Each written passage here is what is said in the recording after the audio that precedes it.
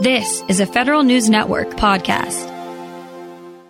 With more business travel returning for people in the Defense Department, the cumbersome defense travel system is cranking up more. Now, though, it looks as if the Pentagon is going to replace the whole system, and officials have already begun contract talks.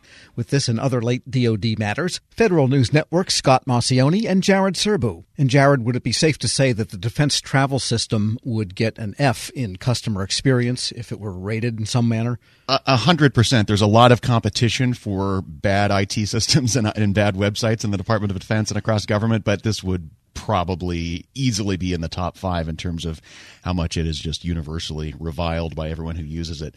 So good that they're replacing it. It sounds like this is basically on the fast track, and that the prototype program to replace DTS has been basically successful. The plan here is to replace it with essentially a commercial off-the-shelf software made by Concur Technologies, SAP Concur.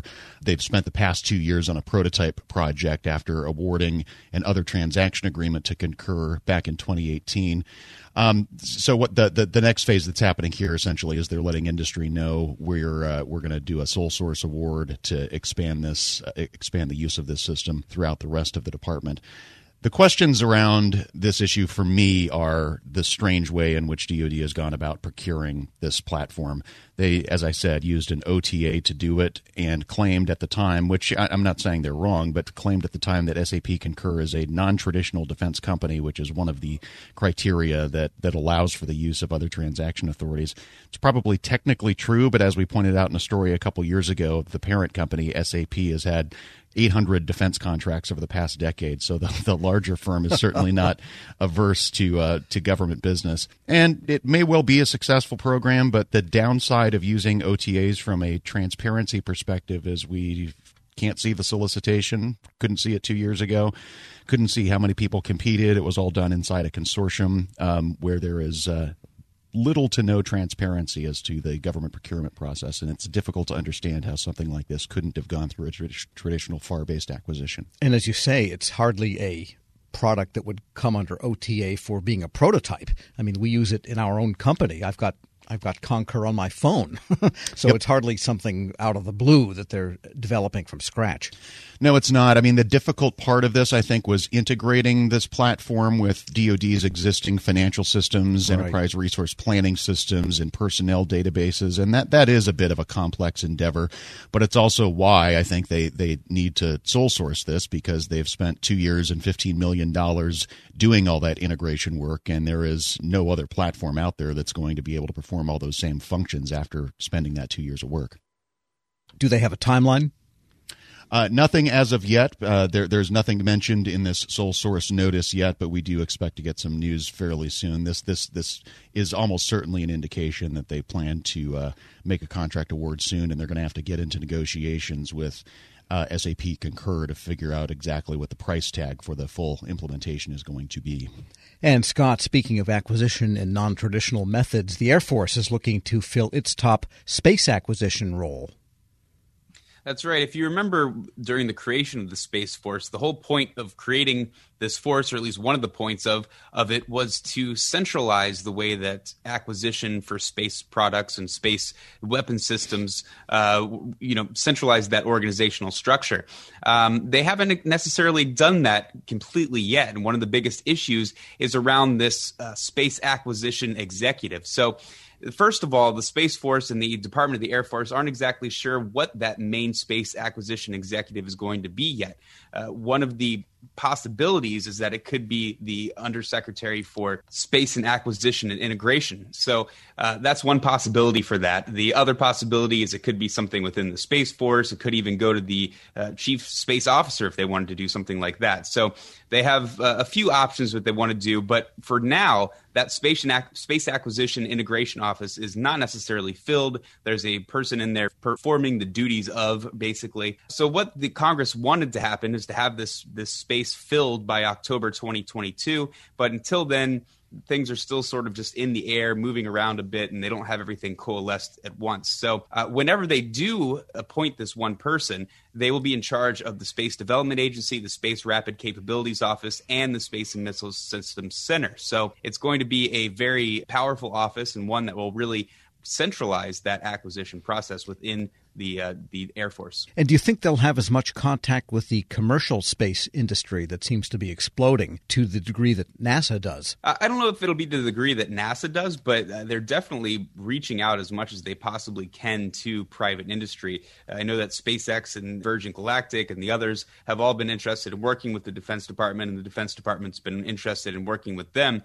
Anytime that the Air Force can make things easier and get a commercial solution, I think they'll grab that possibility as quickly as they can. Because they do occasionally put up billion-dollar satellites, and a couple of years ago they lost one, and that was with a well-known, long-time space contractor. So reliability is equally important to them as it is to NASA. NASA, of course, putting people on commercial rockets, so Space Force wouldn't be doing that, but nevertheless, high-value assets. Right. Well, we have the Space Development Agency, which right now is trying to put up really fast, quick, and cheap satellites, and they're definitely relying on the private industry to do that. And what that does is sort of creates a all domain command and control sort of ISR that they can look into and watch the world, and then maybe put that in with the joint all domain command and control as well at some point. So that's definitely something that they're working on. And then while we have you, Scott, you're writing also today that the Marine Corps is pushing for time, extra time, more time than they've had,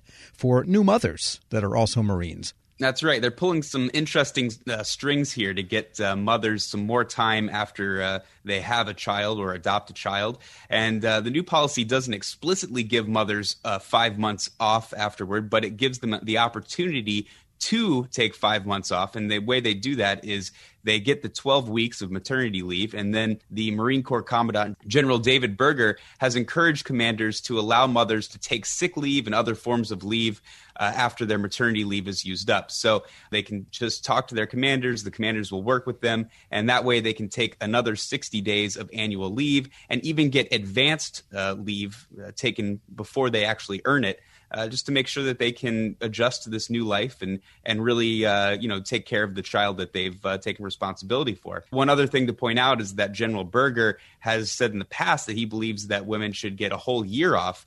And so this is just maybe one way that he's kind of chipping away at that. Federal News Network, Scott Maucione, thanks so much. Thank you. And we heard from Jared Serbu. Check out their latest DoD Reporter's Notebook at federalnewsnetwork.com. Welcome to the Lessons in Leadership podcast. I'm your host, Shane Canfield, CEO of WEPA. I'm thrilled today to be joined by Rick Wade, Senior Vice President of Strategic Alliances and Outreach at the U.S. Chamber of Commerce.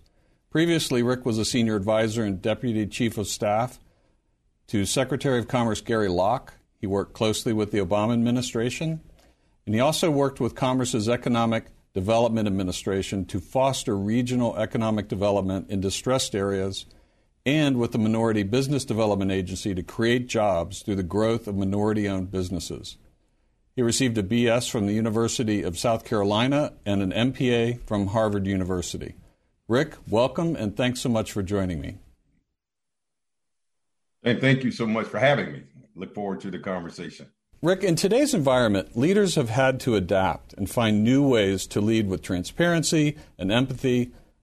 But can you tell us a bit about how you've adapted your leadership style? This past year has clearly presented some unique challenges that certainly me or I as a leader have had to adapt. You think about a pandemic, for example, that has placed us in probably one of the most challenging circumstances is sort of lead in a virtual world now. I've not been in my office for nearly a year. And the idea that we don't have the human interaction, which I think is very important when you think about the empathy that is a very important value of leadership. So trying to lead from a virtual environment, Shane, and be empathetic and be sensitive to the needs of others has presented terribly difficult challenge. One of the other defining moments, I think, in our time that has dictated a change in leadership, if you will, was the murder of George Floyd. I think it created a whole different consciousness in America and certainly within me about the importance of being empathetic in the way I lead, to be inclusive, to be to lead in a way in which you're very sensitive to the impact of your decisions on others across our community. So it certainly has been a challenging year to adapt, but I'm happy to say that I'm still here and we're moving forward. Perfect. Throughout your career, what have been some pivotal moments or lessons learned that have shaped the leader that you are today? There have been so many moments, Shane. I grew up in rural South Carolina. Quite honestly, at a time when I saw what legal segregation was. I wasn't able to go to an integrated school until middle school, being bused across town. And I remember, as strangely as it may sound, in 1979, I wanted to run for vice president of my student body at Lancaster High School, a rural school. And I had to run on the ballot as vice president black, literally. And there was another candidate who ran as vice president white. And the irony of that story is that the following year, I ran for president and I won overwhelmingly. That was a lesson for me in leadership. And the lesson there was, perseverance, have the tenacity, have a vision, and overcoming barriers. And I didn't let the idea that the construct that I had to run as vice president deter me from reaching my bigger dream, which was to represent students. So I know that perhaps may be a small example of leadership, but it really did define how I view myself, the vision that I have, my willingness to fight for change. And that was the beginning. I think that set the foundation of how I lead. And there have been so many other moments. One of the most defining moments for me personally was the massacre at Mother Emanuel Church in Charleston, South Carolina. A very close friend of mine, Senator Reverend Clemente Pinckney, who lost his life. And it conjured up, again, these issues of how deep the divide in terms of race in America is. But it also inspired me to lead even more and to lead harder and to lead with diligence and vigilance to help close that divide. So there have been so many defining moments in my career. I will tell you, even after the murder of George Floyd and my role at the U.S. Chamber of Commerce to galvanize the business community, inspired by that tragedy. And now we have a whole broad, historic, sweeping, what we call equality of opportunity initiative that I'm leading, that I was inspired to develop. And we're bringing together corporations from across America to address what we call equality of opportunity. So my point there, I think, with all of these moments, they've all been pivotal moments at different parts of my life, my career, my journey. And I've seized those moments to make the best of what I could. It's fantastic. It's a great, great answer. Many stories. Thank you very much for sharing that. Who is the most impactful leader in your life, and what quality did you admire about them?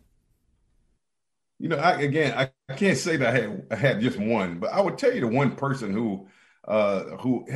whose historical leadership has inspired me the most, and that is the leadership of Dr. Martin Luther King Jr. And there's so many attributes there that are consistent with my values.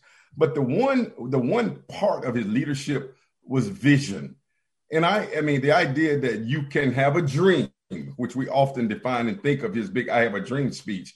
But I think that's a really important attribute of leadership, Shane, that you can sort of see beyond the challenges of today and see a better future for people and for yourself. So the idea that leaders have vision, despite the challenges, is seeing a forest despite the trees, is seeing an opportunity despite the barriers. And that attribute, I think, is one that I embody. I mean, I'm very optimistic, despite the challenges, despite the circumstances. So the whole notion of vision was a very important attribute that I learned and that I've tried to emulate from the leadership of Dr. King.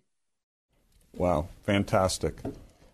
And as someone who's got an extensive background in federal service and out of federal service, what advice would you give to feds looking to develop leadership skills? And you can talk about mid-career, senior career, early career. What comes to mind there? Yeah, listen, I mean, you're aware that I had the fortunate opportunity. We didn't have a Secretary of Commerce when President Obama, of course, I served as one of his senior advisors, was inaugurated. And the president asked me to go to the Department of Commerce to hold the fort down. And that was one of the most exciting experiences in my entire career, not just for the title and the wonderful experiences, but I understood the value of federal employees. And folks forget sometimes, Shane, that we political appointees, we come and go. But the folks who are grinding every day, who are at their desk no matter rain, sleet, or snow, who bring innovations but yet don't get the credit for it because the political appointees get all the credit. I think I learned something about the humility of being a leader. And I built so many friends who were federal employees, not just at the manager level, but the frontline workers, the administrative assistants. And I was very deliberate. I mean, one of the things that I was most proud of, strangely enough, I was that guy, even though I was senior advisor to the Secretary of Commerce. And my office was on the floor, at the top floor. We call it the blue carpet, Shane. But I made a deliberate point to go eat in the cafeteria every day, as many days as I could, just to sit down and talk with employees. And I grew from that. And there were so many times where I took their ideas back to the blue carpet and said, and I told the Secretary Locke, you got to go down and sit down and talk with regular, common, everyday folks. They're in the cafeteria, not in the dining room on the blue carpet. And so he started doing that. So the point is, I think for me, the advice that I would give is to continue to do the hard work. I do think that we should do a better job in government in providing the kind of admiration for those workers as we do the high level appointees. And that may be something that I'm looking to work on myself to help continue to advocate for our federal employees. Those are hard workers. That's where the work gets done. And so I think that's a lesson for me. If there was some advice and counsel I could give, is to continue to do your work, but we have to do our work as leaders of these agencies to create ladders of success and reward and admiration for the hard work that they do. Rick, thank you very much. You've inspired me. These are tremendous insights and stories. I love every single one of them. You've got a fascinating journey in leadership yourself. And thank you very much for sharing that with us today. Well, thank you for the opportunity. Thank you. I'm Shane Canfield, CEO of WEPA. Thank you for listening to today's Lessons in Leadership podcast. And until we see you next time, take good care.